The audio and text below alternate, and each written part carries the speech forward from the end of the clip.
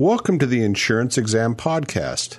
I'm going to be sharing with you 4 sample lessons for the Property Casualty Insurance Exam. These 4 sample lessons are just 4 of the 24 audio lessons that make up the full Property Casualty Insurance Exam audio lessons course.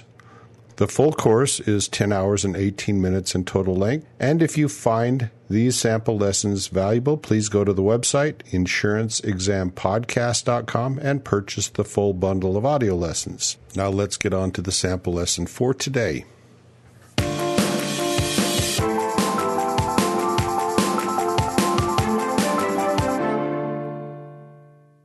This is the Property Casualty Insurance audio lessons. This is lesson number 2, Insurance Basics. Welcome to this lesson about the Property and Casualty Insurance Exam.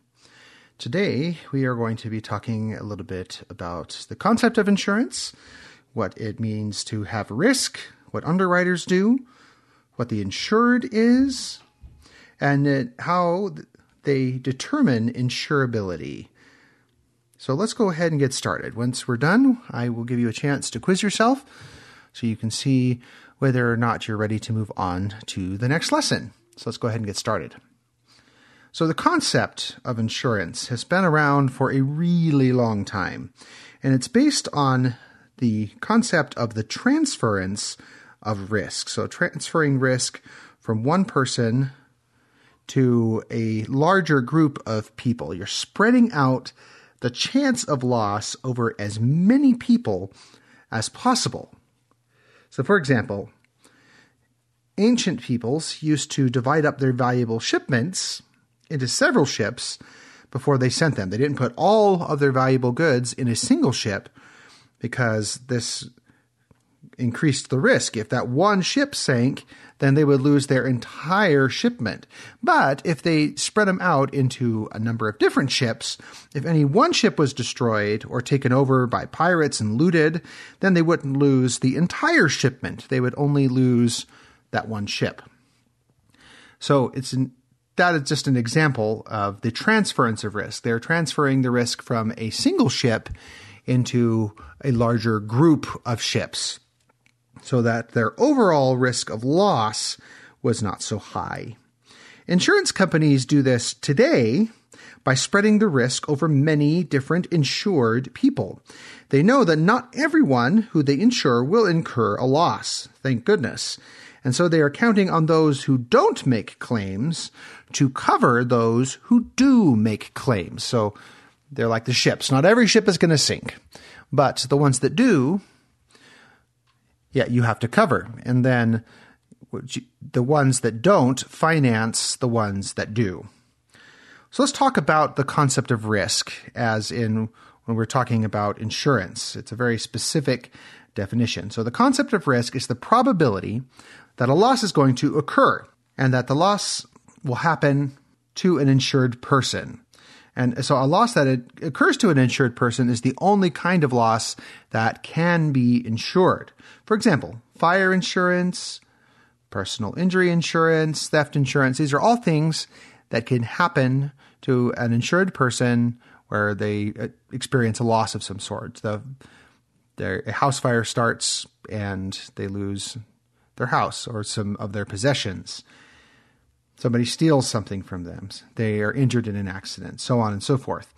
Anytime one of these losses happens, there's going to be a negative effect on the person who has been insured, and there is no possibility of gain. So that it's only a possibility of loss. You can't insure something that has a possibility of gain or loss. So these are insurable risks. Speculative risk means that there is. And so we call this first kind of loss pure risk or absolute risk, and only things that fall in this category can be insured. On the other hand, we have speculative risk, and that means that there is a possibility of loss, but then there's also a possibility of gain. So that means that this is something that cannot be insured. For example, investing.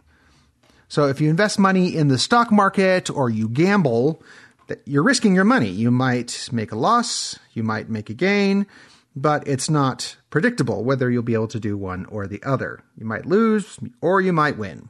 Since we don't know that the risk is for sure, this kind of risk cannot be insured because you might end up making money. So it's not a pure absolute risk. So a company has a group of people called their underwriters that are responsible for determining the likelihood of certain risks and how risky certain customers are. So whether it's a good idea to invest with these, to extend coverage to these customers or not. So the higher the risk in a particular area, the more it is going to cost to insure against that risk. For example, if you live in an area where there's usually heavy rainfall, the risk of flooding is going to be much greater than a place that only has sporadic rainfall. You don't get flood insurance typically in the desert. But if you live in an area where there's tons of rain, then it's a high risk. Flood insurance will cost more where there's a lot of rain than in a much drier area. That just makes sense. Higher risk, the more likely it is they're going to have to pay out claims against that risk, and so they have to bring in more money to make sure they can stay solvent through all of those claims.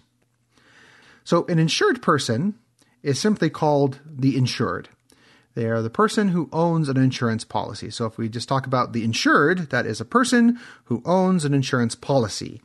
The members of an insurer's family or anyone they are legally taking care of under the age of 21 are also covered with their policies, with some exceptions. But your dependents are usually covered by your own policy. So if you have an adult who has children or other minors that he's looking after, they're also covered. So in order to determine what can and cannot be insured, you need to consider the following things. So to be insurable, a loss has to be predictable. It has to have happened often enough in other cases that the underwriters can establish an insurance premium. So they know the likelihood that it's going to occur, so they can say, we need to charge this much to insure against it. And they have their own algorithms that they use to determine what the premium should be.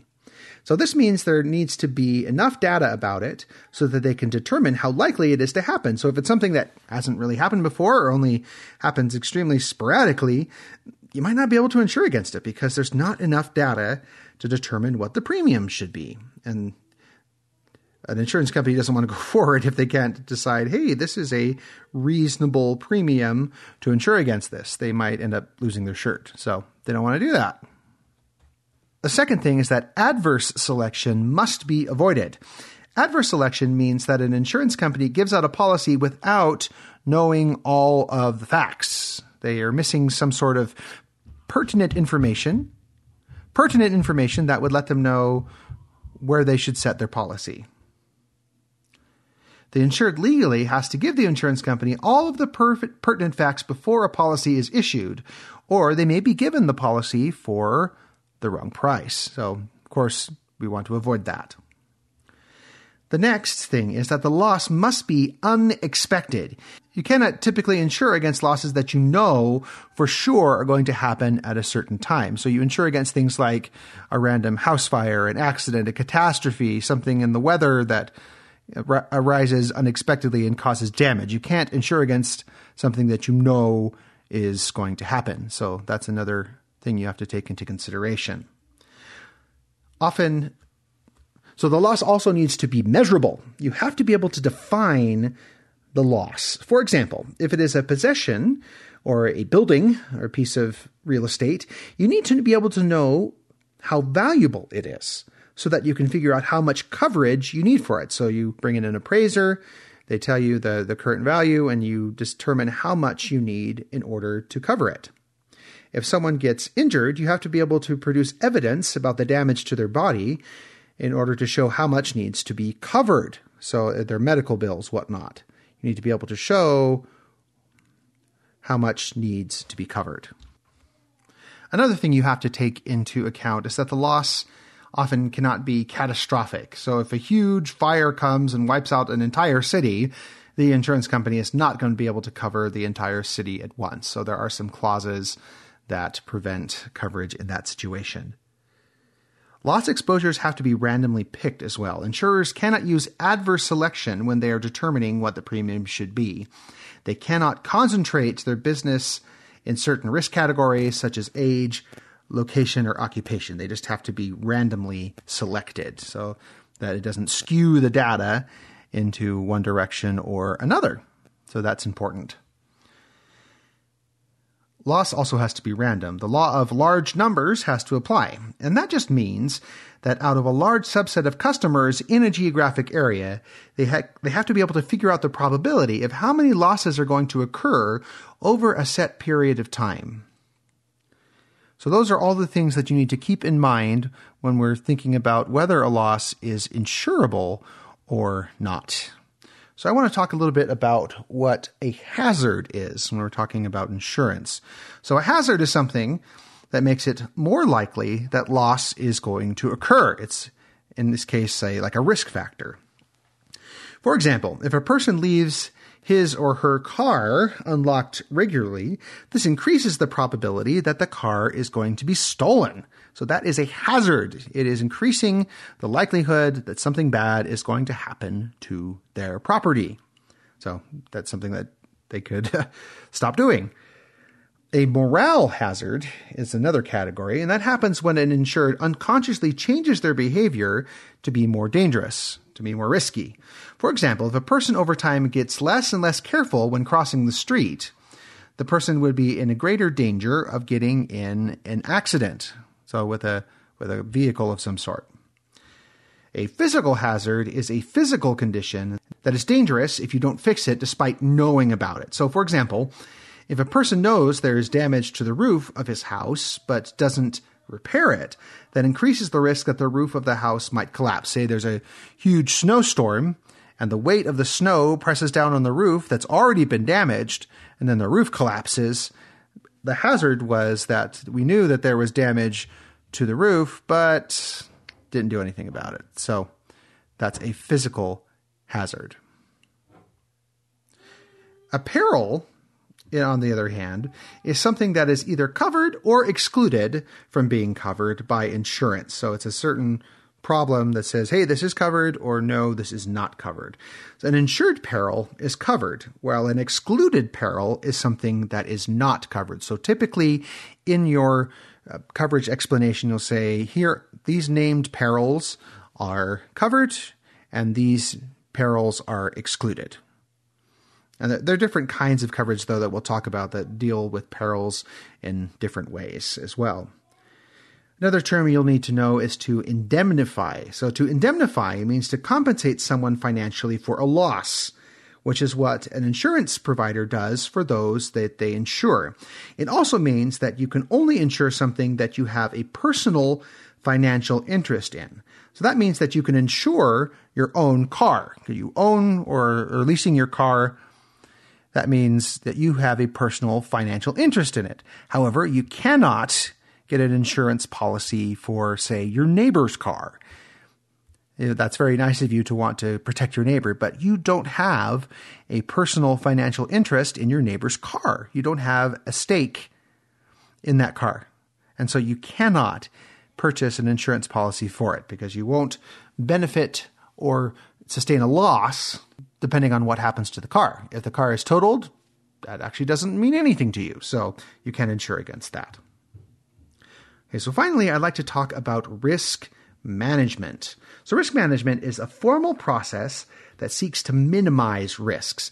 It's a cycle of identifying, assessing, and prioritizing risks based on how risky they are. And there are several different ways that companies can seek to manage risks. So I'll talk about those different categories. First, a company can, or a person can try to just avoid risk. A company can choose not to insure certain things that cause losses that are too large. So if an insurance company says, that is too risky, they can just avoid it and say, nope, I'm not going to insure that. That is excluded. You can retain risk. So a company can decide that they have enough assets to cover a risk when they're on their own without getting insurance. So they say, insurance premiums are too high for this, but we have enough. So if we do experience a loss, we can just take care of it with our own assets. That's calling retaining a risk for yourself. Then we have controlling risk. So a company can, or a person can put in safety measures that reduce the likelihood of a loss occurring. This can include putting in fire detectors or smoke detectors, carbon monoxide detectors, training employees in risk mitigation procedures, and so on. So taking steps that make it less likely that a loss is going to occur.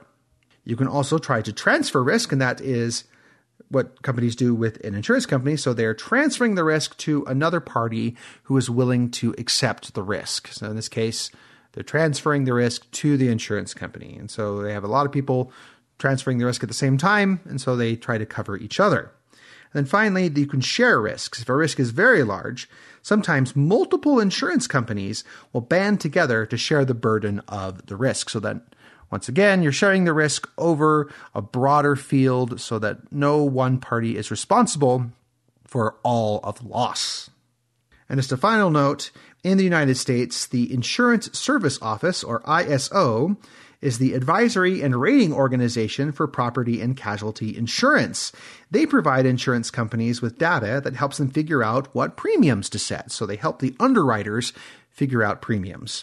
There are also state-level organizations that provide such information to those who are within that particular state. All right, so that's a lot of content for today. Let's go back and let you quiz yourself to see how you are doing. I'm going to ask you a question, give you a second to think about it, and then I will give you the answer. And you can compare what you said to the correct answer. If you're doing well, go ahead and move on to the next lesson. But if not, you might want to review what you already learned, and so before you move on to the next lesson. The basic idea behind the concept of insurance. What does insurance seek to do?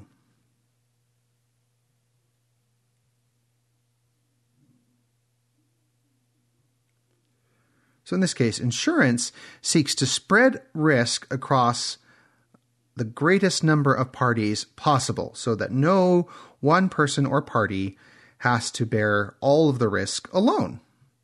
So that if a loss does occur, then they can band together to cover the loss. So that is the basic concept of insurance. They hope that those who do not make claims will cover those who do make claims. So when talking about insurance, what is the definition of risk? What does that mean?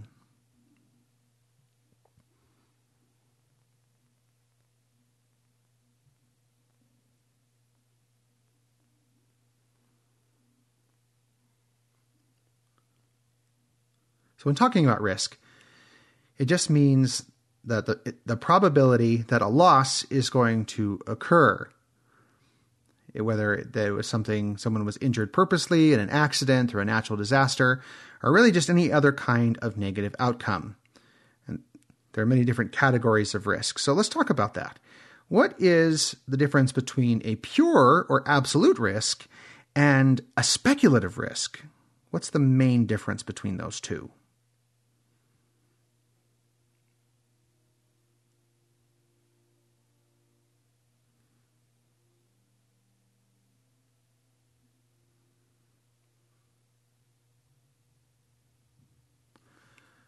So a pure risk is one where there is only the possibility of loss.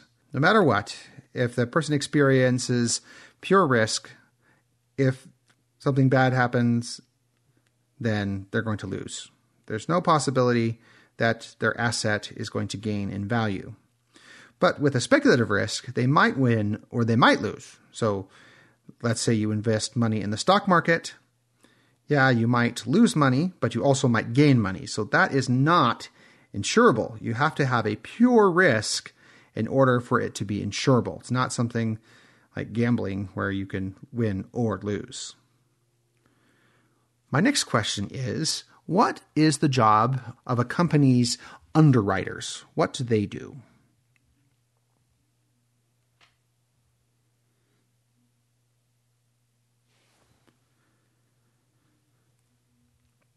So the underwriters are just responsible for determining the likelihood of certain risks and then, based on that, creating insurance premiums, saying how much they should charge to insure against particular risks. So that's a really important job when we're talking about insurance. And the greater the risk, remember, the greater the premium usually has to be. So that's important to remember as well. Next question is, what do we call someone who owns an insurance policy?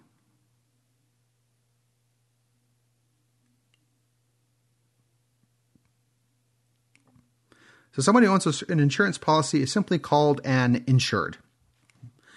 Nice and easy. Just called an insured.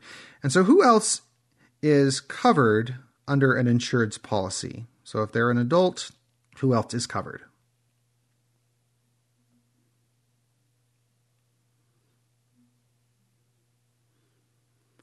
So in this case, anyone that is in the member's family, anyone they're also legally taking care of under the age of 21 are also covered by most policies, with some exceptions, of course.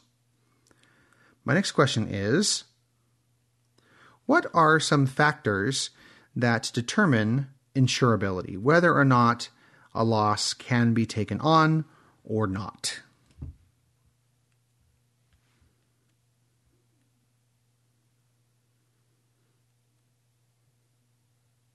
So there are a few different ones of these. A loss has to be predictable. Adverse selection must be avoided. The loss must be unexpected. The loss must be measurable. The loss cannot be catastrophic. The loss exposures have to be randomly picked, and the loss itself has to be random. So those are all different things that you need to consider. What does adverse selection mean? If you have adverse selection, what are we talking about?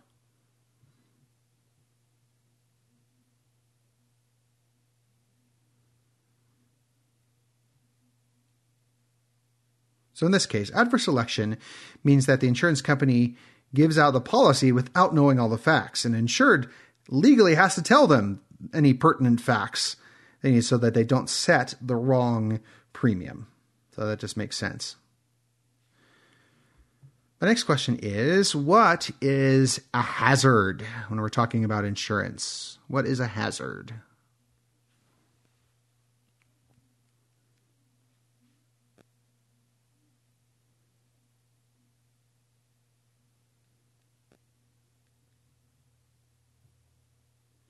So a hazard is simply something that makes it more likely that a loss is going to occur. For example, if you leave your car unlocked all the time, that is a hazard for getting your car stolen. It's more likely that you will have somebody come and steal or damage your car. So what's the difference between a morale hazard and a physical hazard? See if you can remember that.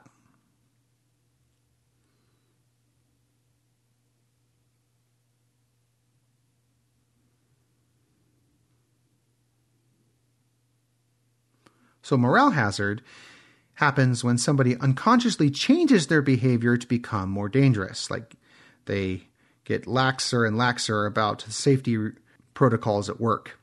A physical hazard is when you ignore something that you're aware of that is making it more dangerous. So you have damage already done to your roof, you don't repair it, that is a physical hazard because it's more likely that your roof is going to cave in and cause some problems and some damage that you will need to make a claim for. My next question is, what does it mean to indemnify something?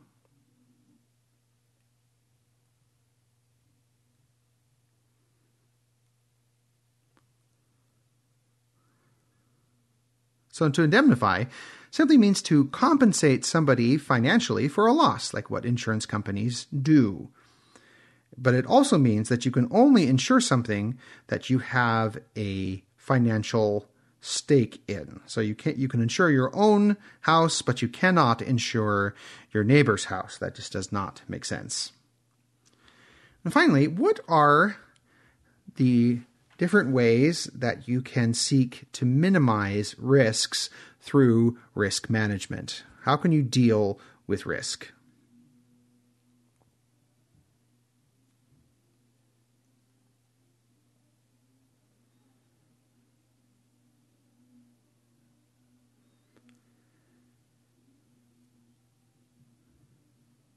So you can simply avoid the risk, say, we're not going to insure that because it's too high. You can retain the risk, say, I'll just take care of that myself without carrying insurance for it. You can control the risk by putting in safety measures. You can transfer the risk to someone else by getting insurance, or by transferring it to another party who is willing to accept the risk. And you can share the risk by bringing in multiple parties to share the risk. And then what is the ISO and what does it do?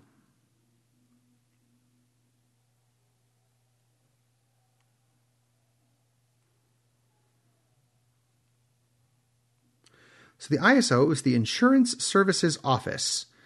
And so it's the advisory and rating organization for property and casualty insurance in the United States at the federal level.